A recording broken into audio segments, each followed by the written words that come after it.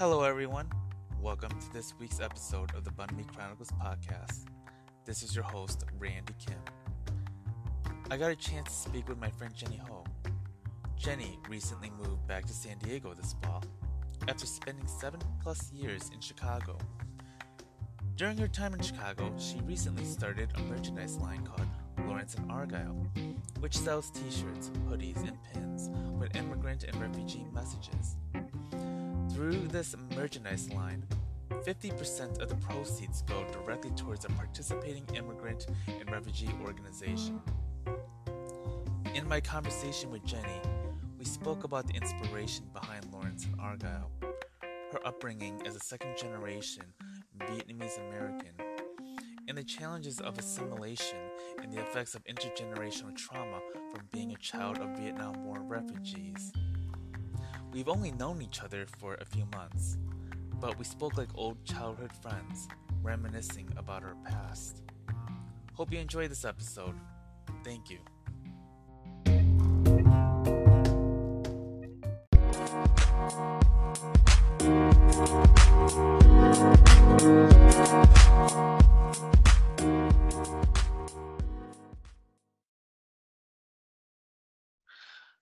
Hello, everyone. Welcome to the Bun Me Chronicles podcast. This is your host, Randy Kim. I am here with my good friend, Jenny Ho. And Jenny, how are you doing today? Pretty good, Randy. Pretty good. How are you? Well, I had to catch my breath for a moment because I was thinking, oh my God, this connection's going to drop off. So prior to all of this, we were spending the past 10 or so minutes trying to get our connection on. And so crossing my fingers. But yes, I'm doing well for the most part. And right now in Chicago, it's in the 50s.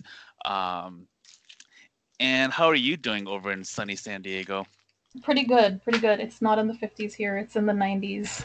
So I'm in my shorts with the windows open. You're actually the second person that I've interviewed from San Diego. A person who left. Yeah. I was just interviewing my good friend Anu Bhatt. She was from Chicago, but she went back home to San Diego a few months back. And so, yeah, you were the second person. And awesome. Yeah, there's something about SoCal that's a lot of people in. So, it's great to have you on. And thanks, Randy. Glad to be here. Before we begin, I would like to see if you can introduce yourself. Sure. Well, I'm Jenn Ho. Jenny or Jennifer is good too. I am from San Diego. Randy and I met in Chicago when I started Lawrence and Argyle, which is my side hustle. It's an apparel company that celebrates our immigrant heritage as Americans. And then during the day, I'm an archivist, which is a type of librarian. So I live in San Diego now. I just moved back last week after 7 years in Chicago. So that's where I am now. Yeah, I'm so sad that you had to leave us, but I'm also glad that you decided to connect back to your roots. And I know that part of it was watching over your parents. So Jen and I, well, you and I should say, we're both in our late 30s, and our parents are also aging. And I'm also a caregiver to both of my parents. My mom is a stroke survivor for the past 7.5 years. My dad, has had mental health issues. My mom being Vietnamese and my dad being Cambodian. They're from that Vietnam War / Cambodian killing fields genocide of the past 45 years. So we are seeing a lot of our parents get older. And was that also a big part of what led you to come back to San Diego? Yeah, I mean, I'm pretty lucky in that my parents are still well and active. But, they are in their late 60s, early 70s, and they're not together anymore. So I just wanted to be here because I know that time is coming, hopefully later rather than sooner. But I just really felt like it was just time for me to be here with them, just in case something happens, because, eventually we're all going to get older. So, yeah, that's pretty much the main reason I came back, because I really, really loved Chicago, and I still do. I guess at this point I'm thinking of it as my second home because I just really flourished and thrived there, not just with Lawrence and Argyle, but personally too. It's just so full of amazing people that contributed to my success and my growth. So, but yeah, I came home for mom and dad. So. Yeah. And looking back, part of the reason why I wanted to bring you in here is that even though you're no longer in Chicago, you made such an important impact being in Chicago in the past 7 years, and also being that we're also on the older millennial generation, we are now taking the responsibility, or I should say the legacy of our parents' journey, their survival coming into America. And were you also born in the United States? Because I was the first one born on both sides of my family, so I was just wondering what brought your family to California or to America after the war. Sure. So my parents are war refugees. They came here in the 70s, and my brother and I were actually born in the Chicago suburbs. Oh, really? Yeah, funny, right? I did not know that. Yeah, it's not something I share a lot. Yeah, but we were both born in the Chicago suburbs, and we left when I was 4 years old. So I don't have any memory of it. When I moved to Chicago 7 years ago, it wasn't like I was coming home or anything like that. Although reflecting on it now, it kind of is because of Uptown and because of Argyle and because we are Vietnamese. We do have some history and some heritage there too. But yeah, so my family landed in Chicago, and then when I was a kid, a very small kid, we moved to San Diego because my mom's entire family was here. Yeah. And growing up, were you taught your parents' language? So that's a complicated question, and I guess the easiest way to answer that is technically, I can't even say technically. I can understand Vietnamese. I can understand like a casual, friendly conversation. Yeah. I cannot watch like the news or Paris by Night or any of those things because I just can't understand anything beyond just like normal casual chit chat. So yeah, speaking is something I avoid because my Vietnamese is disgraceful. So I can read a bit and write a bit because my aunt enrolled me in these little like after school tutoring sessions. So I do have a little bit of literacy there, but in general, no, I try to avoid speaking Vietnamese and even telling people that I'm Vietnamese, just because it's so embarrassing how bad my language skills are. It's very challenging because when I grew up, I had Vietnamese, I had Khmer, and also my first few years growing up, because my parents were working quite a bit. I had a babysitter that a grandmother from Peru, so she spoke only Spanish. So I had several languages with Spanish, Khmer, Vietnamese, and English thrown at me at a very young age. So I felt like I never learned to develop my language skills from that early age. I would also, looking back, my father spoke both Vietnamese and Cambodian, and also spoke English very well. My mom didn't speak English too well when I was growing up, and she's only spoke Vietnamese. But my father was really insistent on me learning English at an early age because I was born in America. My potential success or my success hinges on being able to master the language.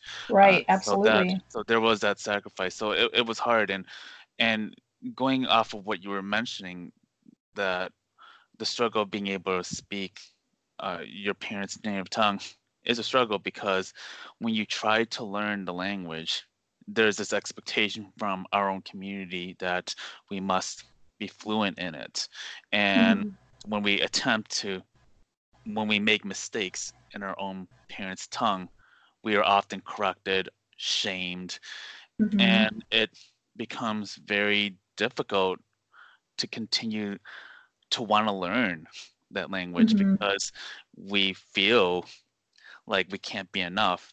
But at the same time, growing up, there's this pressure that we have to succeed, and also being able to talk English without the foreign accent that's Right. associated with a lot of Asian folks. So, Right. did you feel that pressure to also learn English from your parents to do as a way to do well in school and to lose the accent, if you I had don't any? Yeah, I don't think I have no memory of my parents ever telling me or pushing me to learn English because I think English was always front and center.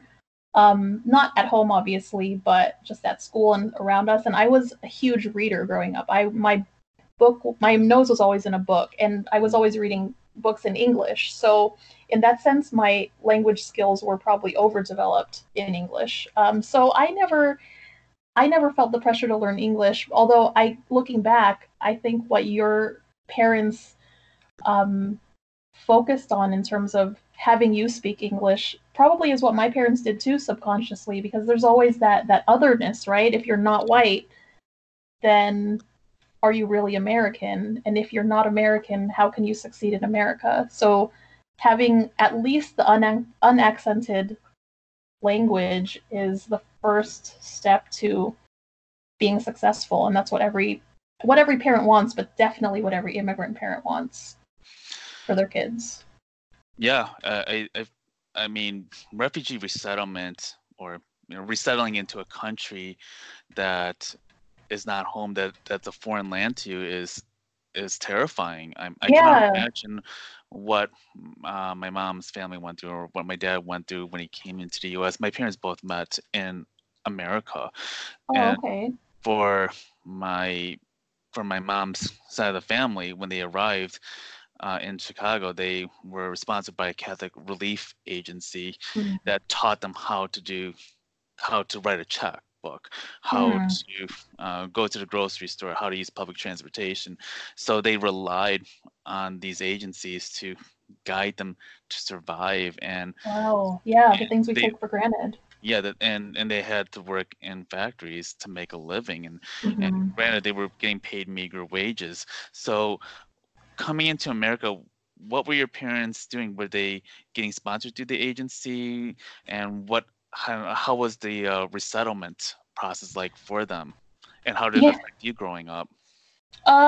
So my parents also met here in America. Mm, They met through. This is all very blurry to me because they don't share a lot. Um, so I've pieced together pieces of their story throughout the years, but I've never sat down with either of them and really heard the full story. Not for lack of trying, but because it's just so difficult to get them to do. So everything that I'm yes. telling you is just kind of like what I've observed and figured out and just kind of like stitched together from growing up like here and there from what I've heard. But they were sponsored by a lady in Florida. My mom's family was sponsored by a lady in Florida. My aunt Irene, we're still in touch with her. Mm, And she was in the military. She was some kind of like high ranking military official person. And she sponsored my mom and my mom's three sisters, all girls. And my mom came here when she was in her early 20s and she was the youngest. Um, and so they went from Florida to Chicago suburbs.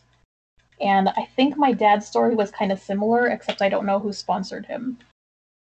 mm, Um, yeah, and I've never talked to them about the agency that they worked with or really what it was like in terms of day to day, but I know that they all went to ESL classes um, and learned how to use public transportation, like you mentioned. And it was just kind of piecing together this brand new life in this brand new crazy place that they were forced to come to.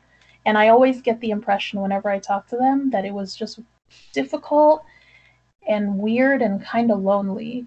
mm. And I don't want to, I might be romanticizing it in my head, but I always get this overwhelming feeling of the struggle and the hardship that they went through. Yeah, You yeah, know? yeah.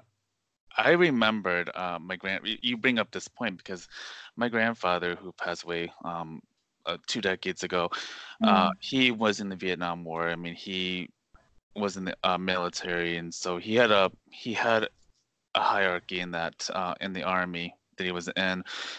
And I remembered my mom used to tell me how independent he was. I had memories of him being very strong and being very Mm. confident, but she told me once that he would cry quite a bit at night Oh, because he wow. felt that he couldn't survive. He couldn't speak English.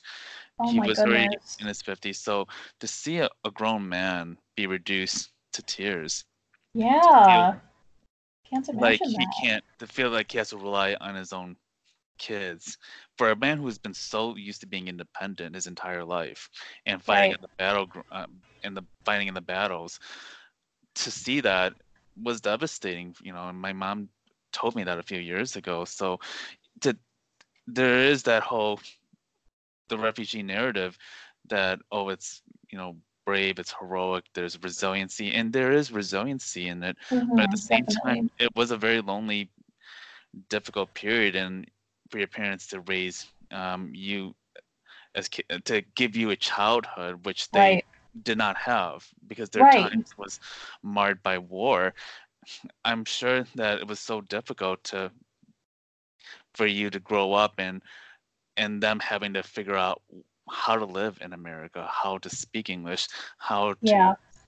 how to uh, raise Mhm. raise you and your sibling, Right, right? So definitely. yeah, Yeah, absolutely. I mean, the way my brother and I grew up was a completely, I mean, literally a different country, right? yes, With all these different customs and traditions, and as much as you try to hold on to your own traditions and what you grew up with, there's always this I don't know, dichotomy, right? This struggle back and forth, like trying to find the right balance so that you don't lose that part of your heritage, but your kids don't grow up completely, you know, weird and foreign too. and So it's hard yeah, because I it's remembered. Yeah, I'm sorry if I'm interrupting. I no, just not at all. remembered, like, was it weird for your parents to talk about Halloween, to talk about Christmas, and like especially when you have all these events at school, or Mm-hmm. can I go to Yeah, the game? Did that kind of feel definitely. weird to even ask those questions? Oh, definitely. Yeah. Yeah, So the holidays were always kind of funny. Like I feel like a lot of the holidays we celebrated just because everyone else did, like all the white neighbors did, so we should too, right? And they're always in the stores and all the decorations, the music are there, so we just kind of did it so that we could fit in and have the quote unquote right American experience, which I'm thankful for. You know, you don't want to grow up to be denied everything that you want. So I appreciate that my parents made that accommodation for me and my brother. Something that I did get to do with a ton of struggle was go to dances, and I was never really allowed to go with a date. It uh, was always in a group. Um, my I did have a date for my junior prom, but it was just a friend, like a guy friend who had always like come to my house, but always in a group. There was nothing romantic about it. My parents knew him, and he and I didn't like travel to the prom together or anything like that. Like everyone went in a group, and he was just my date for the purpose of getting me flowers and standing in the picture with me. But yeah, there was always this fear of like, if you go to dances, you're going to get pregnant like one of these American kids, or, what are you going to do afterwards? And what are you going to do during? And that kind of thing, I yeah. always felt. So I got to go to a few dances, but I remember always having to put up a fight because I just wanted to participate so badly. And my parents, especially my dad, mostly my dad probably, was like, oh, I don't know if you should. So that must have been really Yeah. hard for him. I can imagine because I, looking back on homecoming dances, I had to have my dad drop me off. I mean, it was hard to explain that I'm going to a dance. It was hard to explain that I want to go to a high school game. And my dad, or both of my parents, became very, what I would thought back then, what I would think is being very paranoid, because Mm-hmm. um, they were asking me, well, what time am I going to come home? But it was more than the typical parent. It's like, who are you gonna go with? What do they look like? Um, Yeah. what is this dance supposed to be about? Is it gonna involve Mhm. drugs? So there was a lot of interrogation right? Right. And Definitely. Interrogation. yeah, Definitely. and looking back, and especially, with my parents' backstory, it made a lot of sense because they lived in a time where family separations were very frequent. And Hmm.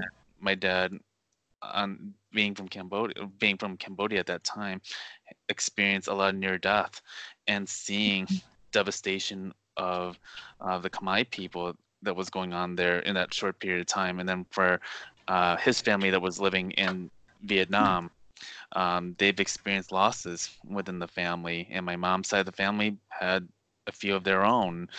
So there was this constant pressure, like not even trusting their own neighbors because Hmm. both countries were mired in a civil war. So Yeah. to think that they might lose their children to another Right. in a foreign land is Yeah. is a terrifying thought. And Right. Definitely. yeah, which brings me to the question: do you feel that your parents, in many ways, overprotected both you and your brother? I mean, were they very too hands-on to the point where like you as a teenager, we both want to rebel, we both want to Hmm. have our own identity, right? But Right. did you feel that what they were dealing with affected your relationship with them back in those teen years? I honestly, I think it must have. Like, there's no way it couldn't have, right? But the fact that my parents just don't talk about their experiences with the war or even with their young adulthood or childhood, I just I don't think I can place my finger on any direct experience that they had that affected the way they raised me and my brother. But with that said, they were super strict. Mm, Um, and I think all I can really conclude is that it was and is maybe a country that was so unfamiliar to them. And if something I mean, obviously for any parent around the world, wherever you are, losing your child is the worst thing that can actually happen to you, right? yeah. um, but to have that happen in a place where you're not completely settled and you haven't really found your feet and you don't truly understand what's going on and you know there are people that don't want you here, I think that the fear you have for your children is amplified so much more.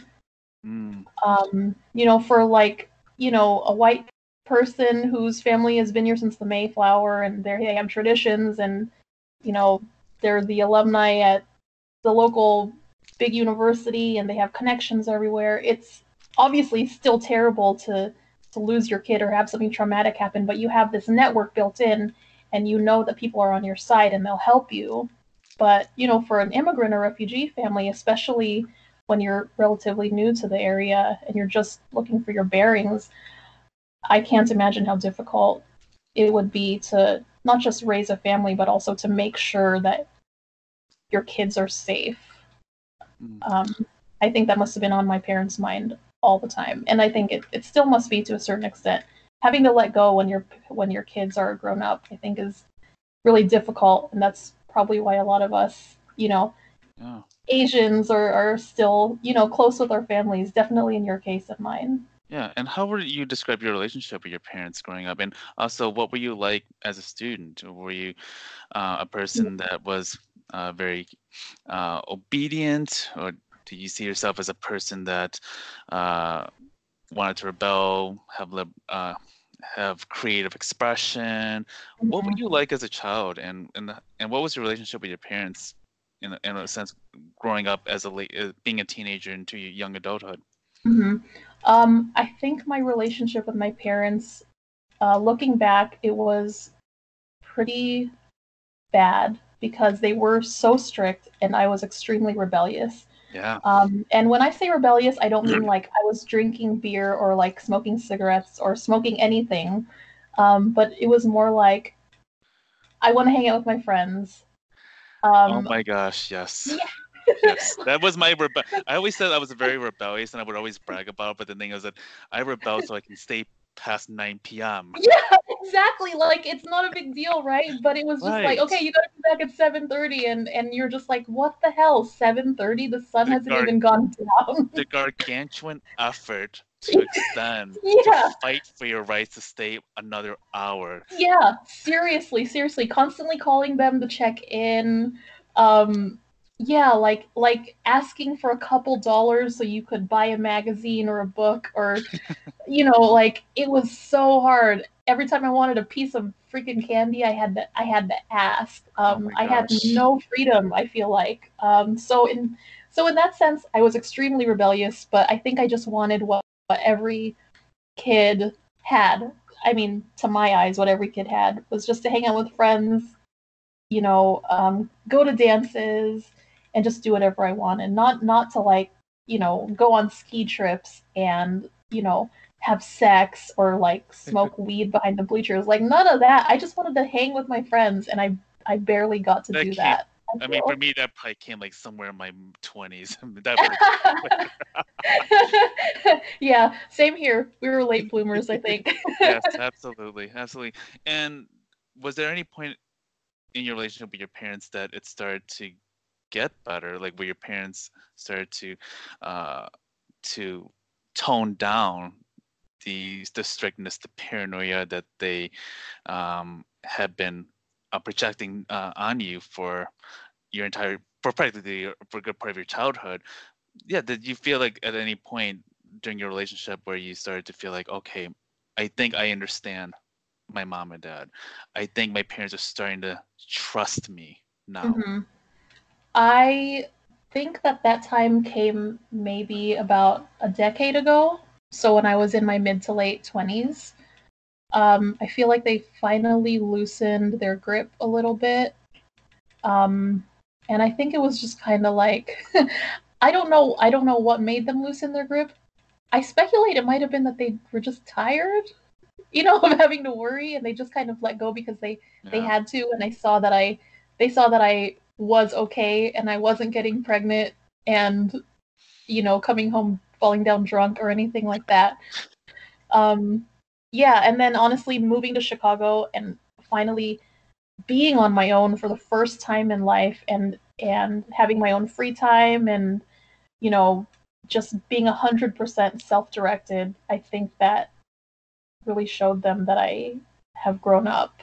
So I speculate that being here now is gonna our relationship will be better than ever because I've finally found the confidence and the strength to be by myself, and I think in that sense I'll be even better equipped to take care of them, and I think that they'll see that, and I think it'll really help us a lot. But yeah, it's only been maybe about 10 years, so mid to late 20s is when I finally felt the energy shift between us and things got better and I was less Mm. rebellious, so to speak. Yeah, yeah. Although sometimes like I would just move back home to watch over my parents, and sometimes Mm-hmm. my mom will still get a little nosy every now and then. Oh, for sure. I mean Yeah, those, you I can't mean avoid those it. things. I mean those things don't ever, you know, They will never change. disappear. Yeah, Yeah, those things will yeah, never for sure. erode Yeah, whatsoever. But at the same definitely. time, yeah, at the same time, I also they've also been relying on me in a Yeah, sense that's too, and great. and that there's They some trust power you. to, yeah, there's trust, and I feel like they can let go of a lot That's of awesome. those fears, right? That's So good. yeah, so what brought you to Chicago,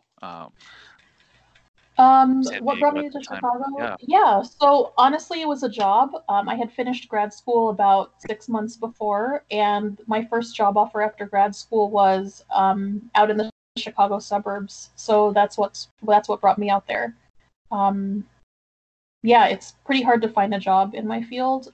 Like I said, I'm a librarian. So when I got the offer, I went out there. I was really happy to be I mean, it was out in the Chicago suburbs, so it wasn't super exciting, but I was really excited to be really close to a major metropolitan area because San Diego Yeah. isn't really. Um, so yeah, so I lived in the Chicago suburbs for a couple years and then moved out into the city, and it's just like I don't know, like the world appeared before me, and I saw the light and everything was good. It was just such a great experience being out there, and I just grew so much and met the most amazing people, including you, just nice, Aw, kind thanks. people who were incredibly like thoughtful and just were exploring their identities. We have a little Midwest niceness in us. I think that's really a thing, man. Yeah, definitely, definitely. I love that Midwest niceness. Where in It's the awesome. where in the Chicago suburbs did you live? I lived in Naperville and worked in Joliet. Really? Okay, yeah. I Yeah. grew up in Westmont, which is not too Oh, far from right. Naperville. It's about 20 minutes. Yeah. It's about 20 minutes away. Yeah. But yeah, Naperville I've been pretty familiar with, but it's also for a lot of folks who don't know Naperville, it's also a very bougie Hmm. suburb. Yeah, yeah. Yeah, It's very nice and a little bougie. Yeah. yeah. And so tell us about what got you started with Lawrence and Argyle. I mean, I can tell you like when I saw the first two words uh, for that on your Instagram, and I believe eventually when I was looking into it, it was like, oh my gosh, it's also a merchandise. Uh-huh. So I have my own thoughts about what Lawrence and Argyle means to me, but what led you to create Lawrence and Argyle, and what did it mean for you? So honestly, the answer to that is I started Lawrence and Argyle because I wanted to be a business owner. My mom is a business owner. She's pretty much always worked for herself, and her mother was a business owner too in Vietnam. Just entrepreneurs, lady bosses. Oh, what did Um, they? Yeah, what did they own? What was their business? us Yeah, so my grandmother, who she passed away decades ago and I don't have any memories of her. So from what I understand, she owned like a small transportation business, Mm, moving people from the north to the south in Vietnam, just back and forth on these little buses. mm. um, and then also a lot of different things. She was an accomplished artist, so she created greeting cards that she sold wholesale.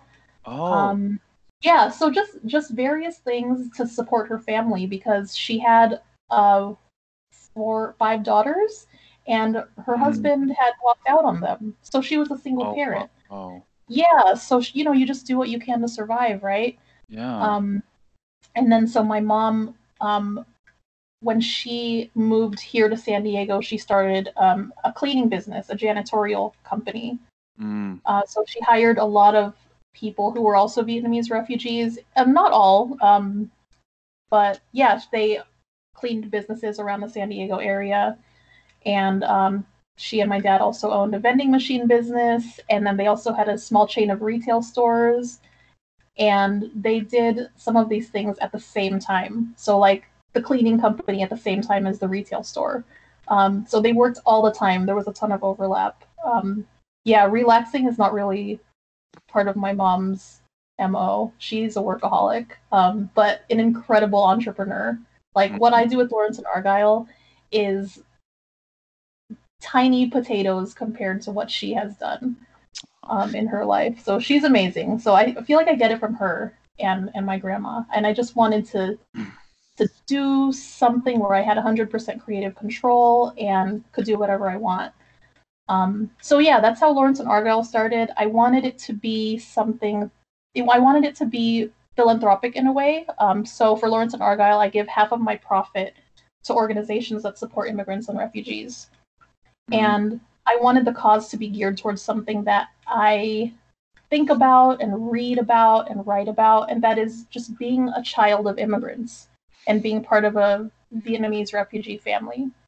Mm. I Yeah, regardless of what country people have come from, I feel like when you're part of that first or second generation American, that's a really special narrative that a lot of people um, find strong correlations with each other, even if their families are not from the same country or part of the world. Mm. So yeah, so the My Child of Immigrants merchandise is definitely number one by far because people identify with that identity so much. I've probably gone on a huge tangent, haven't I? No, I think it's a wonderful. I think it's a beautiful story about your mom and your grandma, and Oh, this thank you. idea and the idea of being able to have the autonomy and the legacy that your that your mom and grandma passed on to you. It's really beautiful to watch, to see this continue on, and this time Thank you. you're doing a work that is also in a way honoring them, your family, and their survival and the resiliency that they went through, and also your own survival, your own resiliency, because there's also the intergenerational trauma that gets passed down, especially from time of war, that goes on Mhm. for subsequent generations. And we too have been affected by our parents' struggles, even though we may not Definitely. have lived through the Vietnam War or the labor camps, refugee Mhm. camps, or what have you. But there is this uh, the struggle that we inherited, the fact that we had to be the first to grow up in America. Mhm. There's this expectations that we're carrying uh, Right. to do well in school, to also know that even though we've had our childhoods, our parents didn't have their childhood, so there's a sense of trying to carry on the responsibility uh, to help them, whether it's going to help them with their bills because they may Mhm. not be able to understand this English sentence, because certain Mhm. things can be very complicated for a lot of non-native English speaking parents, right? So Definitely. so we've had to play the adult in many situations where they're relying on us, and it's exhausting, but it's also a lot of pressure to take on. Mhm. Yeah. Absolutely. Absolutely. And when you're not allowed to complain about that pressure, right? You're Right. not allowed to Absolutely. have feelings about it. They're just basically trying to survive, and you just you just have to deal with it. Right, exactly. And It's it hard. felt very lonely for me because I remember growing up being bullied um, Mm. by white classmates for a number of years, and it was hard for me to tell this to my parents. And Mm. it it was really hard to have these conversations about what was happening in school and why it affected my grades, why it affected my ability to socially engage with my peers. So yeah, I didn't realize until the last 5 to 10 years that I realized that there was this trauma that Mm. is to me it now feels validated. It feels like it does exist. Where back then I thought it was just me not being man enough, or Mm. not being Ouch. yeah, Yeah. not um being made to be seen as weak, right? Mm. So yeah, I mean, I think that what you're doing opens up that dialogue of the immigrant refugee narrative that's not one singular narrative. It's so many different layers. There's so many Mhm. different intersections at play with this long, enduring, evolving um, stories that come out of our refugee immigrant communities here. Right. So why is it called Lawrence and Argyle? Well, I think you know the answer, but I'll answer it anyway. Um, the last 2 years that I was in Chicago, I lived in Uptown, and Uptown is known as a neighborhood that is for immigrants. Obviously, that's changing now because the neighborhood is gentrifying like crazy. Um, Yes. but traditionally, it's been the settling ground for immigrants, not just Vietnamese people, but Thai and Chinese people, and then before that, Jewish communities. So all the way, I believe, since the 1920s or so, there's always been different groups of immigrants settling in the Uptown community, and not just Argyle, but Uptown as a whole. Like nowadays, you'll see immigrants from all over the place. Like when I walk down Broadway to go down to that Target, Hmm. there's a bunch of African businesses and African people speaking their language and wearing their native clothing. So it's just an incredibly diverse neighborhood. And that's part of why I loved it so much because in San Diego, we've got all kinds of immigrants here as well. So it just felt like home to me. So Lawrence Avenue and Argyle Street are two of the main um, streets in the Argyle neighborhood. If you're from Chicago, you know that it's not an intersection. The streets just run parallel to each other. And my apartment was actually right between those two streets. Mm. And I've never felt more at home in a place before. So I just wanted to name the company after after what felt right to me, what felt like home. And being around all these different immigrant neighborhoods and languages and people, I guess just Lawrence and Argyle, it felt right to reflect the message of the company that I was trying to create. So that's what it means. And then somebody also pointed out to me, it's not just Uptown, but if you go all the way down Argyle and all the way down Lawrence, especially like into the Albany Park area, Yeah. those neighborhoods are also pretty heavily immigrant populated as well. So it's not just Uptown, but it's really just that whole North Side corridor. Yeah. Looking back in Lawrence and Argyle, otherwise what is also known as like Asia and Argyle, or Yeah. New Chinatown, or Little Mm-hmm. Vietnamese Town, or Little Mm-hmm. Vietnam, I should say. I have had such a long relationship with that community. Like growing up as a child, even though I grew up in the suburbs, my parents would go there every weekend, and I used to hate going over there. I mean, this is something I'll be probably repeating at some certain points, because I'll be talking with folks that have been familiar with Argyle. Mm-hmm. But the mom and pop stores that have been in existence for a number of years, this was my way of connecting with my culture. It was also my way for my parents to stay connected with their culture, to find a sense of community. Uh, Right. and it has always, when I think of Chicago, it's always been the first that comes up.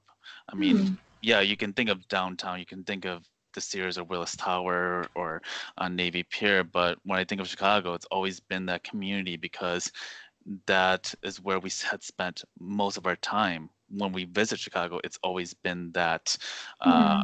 community. It's been a destination for my family for a long period of time. And uh, I had also lived in Rogers Park, another very diverse immigrant Yes, community, only about like 10 definitely. minutes north of Uptown. So when I had lived in Rogers Park, I had been there quite frequently. And yeah, this is a place where I get my hair cut still. I, Hmm. get my quick fix of food and desserts, Right. and also where I would spend a lot of my time hanging out with close friends, or Hmm. even colleagues or people that I just met. So it has always been like my own meeting place. So that community has been very special to me, but it's also been changing. It's been evolving. There's gentrification that's going on, but there's also the first generation of Southeast Asian immigrants, business owners, are retiring, and Right. it's been replaced by younger generations who are modernizing Argyle, which you can also say contributes to the gentrification. Um, I'll actually be talking with my good friend Hawk Tran about this, because he's been a big part of, the Chamber of Commerce for Argyle. So Yeah. yeah, but but there is a change. There is this, the torch is being passed down to our generation to carry that legacy alive. But where it's going is still very uncertain because of the gentrification that's been happening, right? So, um, Right. but yeah, Yeah. yeah. But I remember when I saw Lawrence and Argyle like on your Instagram, I was very drawn to it. I was like, oh my gosh, who is this person? Is it? That's awesome. That's great. That's Yeah, so. Yeah, that's funny. We haven't even known each other that long, but I feel like we've always known each other because we've had right, this. Yeah, I guess this common identity and this right. common, um, in a way, place-based heritage Yes. on Argyle too. And so I mentioned that my brother and I were born in the Chicago suburbs, Right. and my mom would drive my grandma and my all of us out to Argyle every weekend when I was a baby to go grocery shopping. And I didn't actually know this until I moved to Uptown a couple years ago. Mm. And then I showed my mom my new apartment when she visited, and then we took a little walk, and she's like, we have history here too. Like your grandma and I, we would go grocery shopping in these grocery stores every Yeah. weekend, and there was so much traffic, and all the Vietnamese people from the Yes. suburbs would just descend on Argyle over the weekend, and that's still true now. Yeah. Maybe not as Still, much as it used to be, but yeah, oh right, yeah, back exactly. then. Oh yeah, back then. My dad used to circle around the parking lots um, for like I don't know how long. It would just go on for a long time. So Hmm. it was a bustling area during the weekends, right? So Yeah, yeah, definitely, I've always definitely. had such a soft spot for that community every time I think about it. But it's it's I'm glad that it has the impact that it has on you and Yeah, feels like that home. yeah, and that your merchandise reflects the narrative, the many narratives, not only from that neighborhood, but also kind of giving you this example of of what it looks like, what it feels like, right?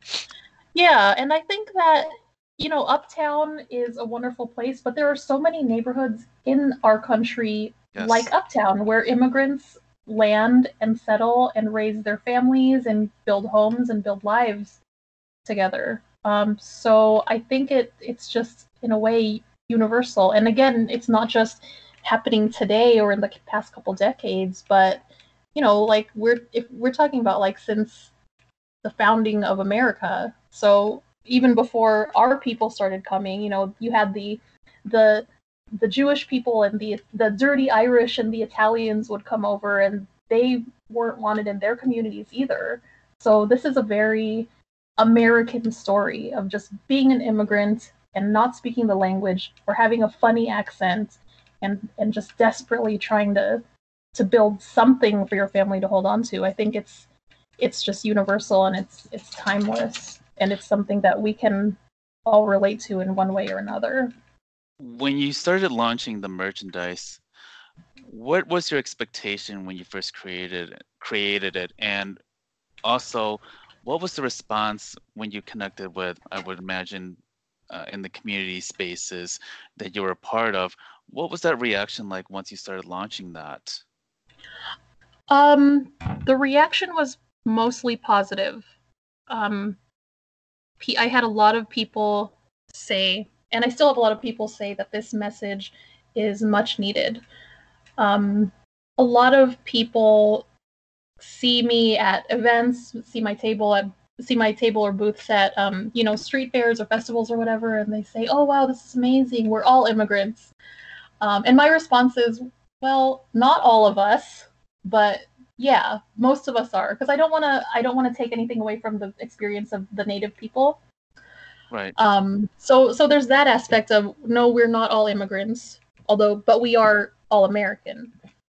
I would Um, also, and also kind of chiming in with the refugee part, mhm. there's kind of like a nuanced difference between refugee and immigrant to Oh, an extent absolutely. Yeah, because one there is are folks, forced. one is a forced removal Hmm.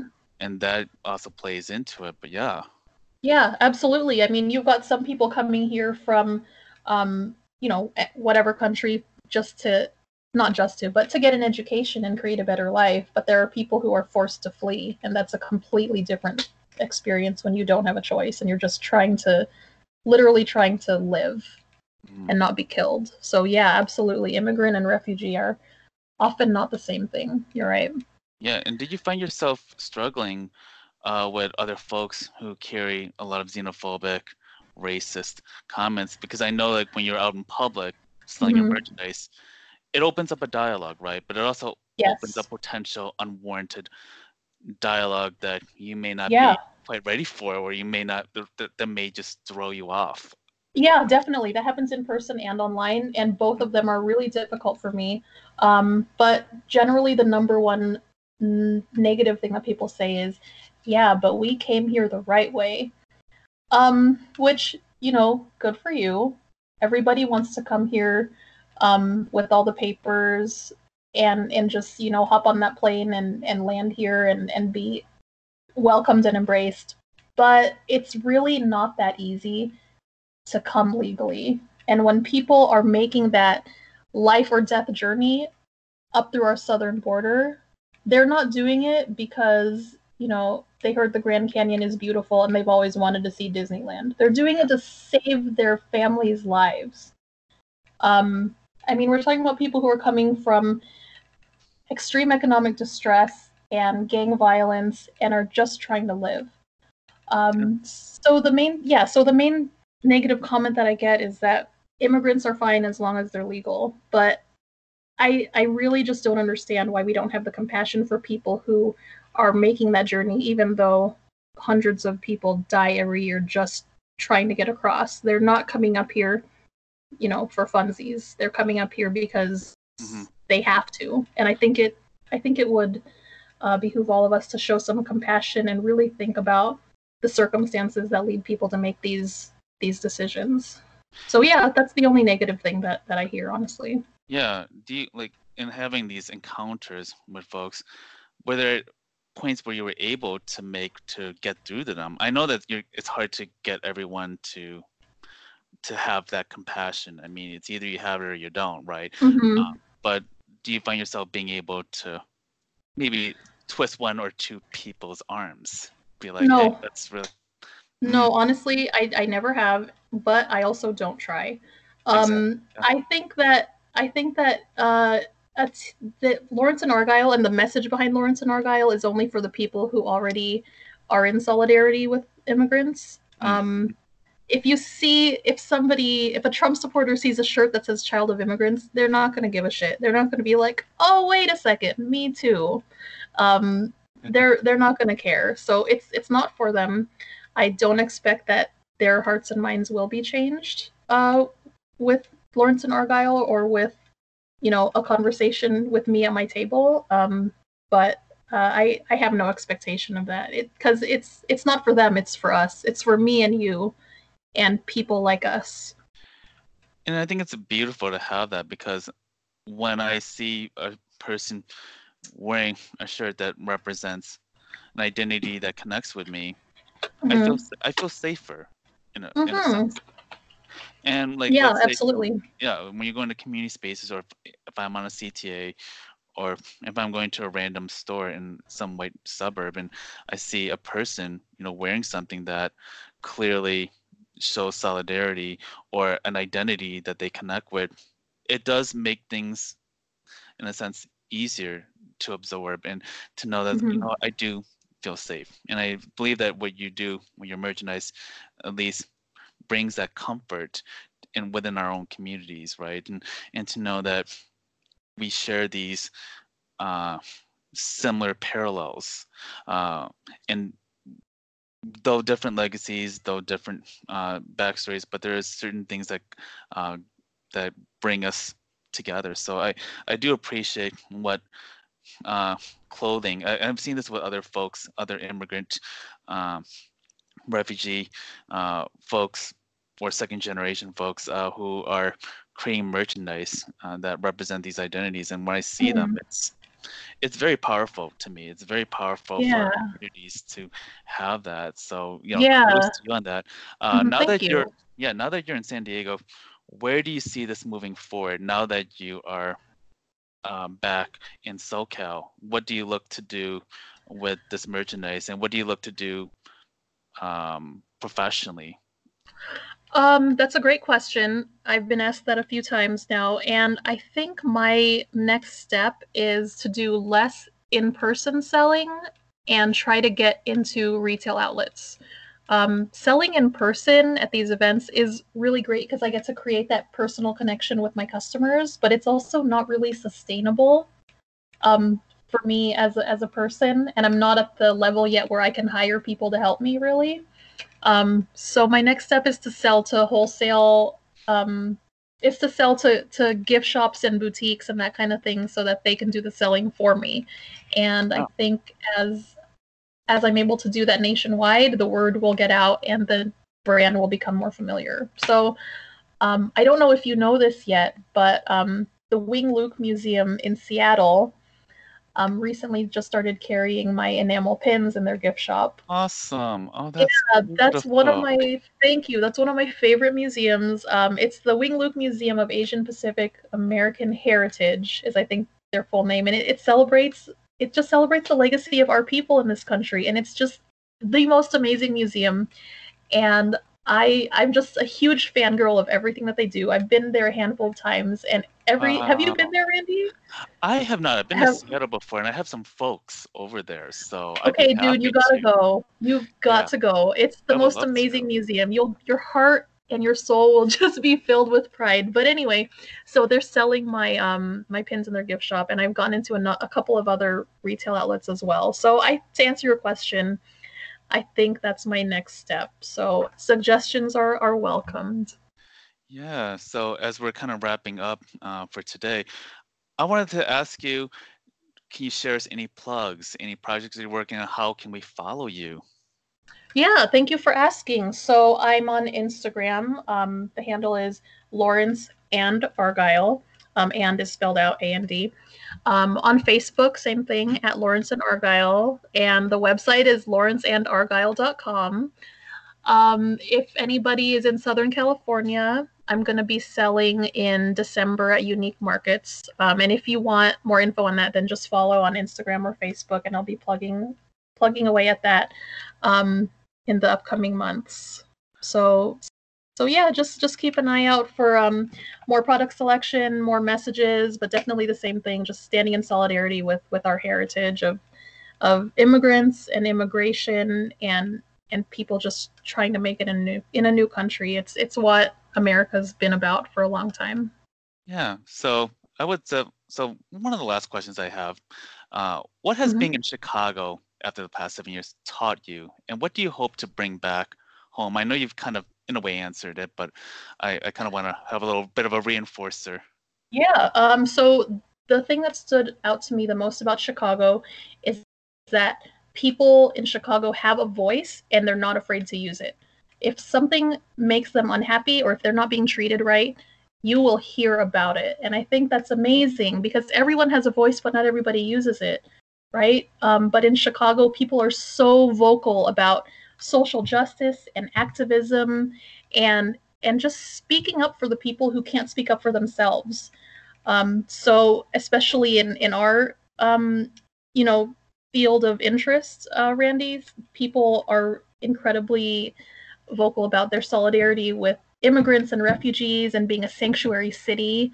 And they just do everything that they can to alert their neighbors about an ICE raid or even just putting signs in their window and making people feel welcome, even if they look different or don't speak the same language. I just love that sense of activism and solidarity in Chicago, and I took so much from that just observing how vocal and strong Chicagoans are, and I really grew from it. So I'm really hoping that I can continue to grow and use some of that knowledge to hopefully have some kind of impact in San Diego and in California as well.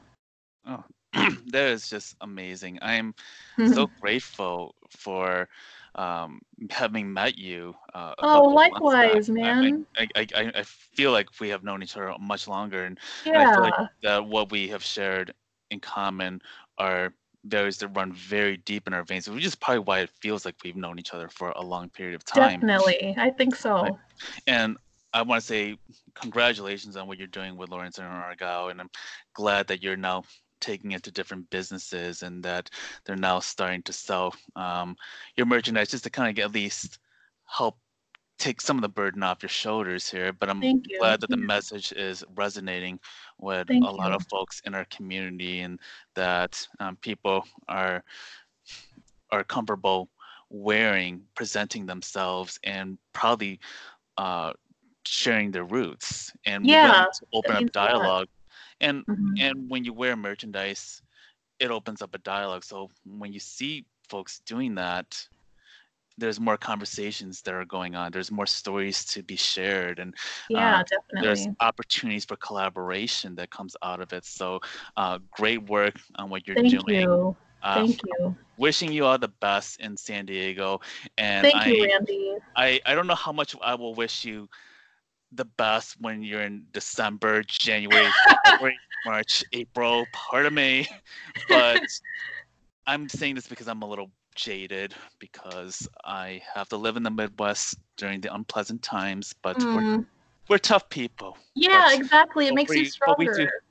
do like to complain a little bit. We do like to get a little uh, petty every now and then. But I would love to stop by to SoCal on one of Oh these my days. gosh, So yes, you're always welcome. You always have a place in my home, uh, definitely. thank you so much, and really Yeah. thank you for your time, and thank you for sharing such. Yeah, thanks for Um, having me and asking me to participate. yeah, thank you for sharing your family story and your connections, and it's something that I have such a great connection to hearing. So thank you Yeah, again for your likewise. time. Yeah, my pleasure, Randy. Thank you so much. All right. Well, take care and thank you again.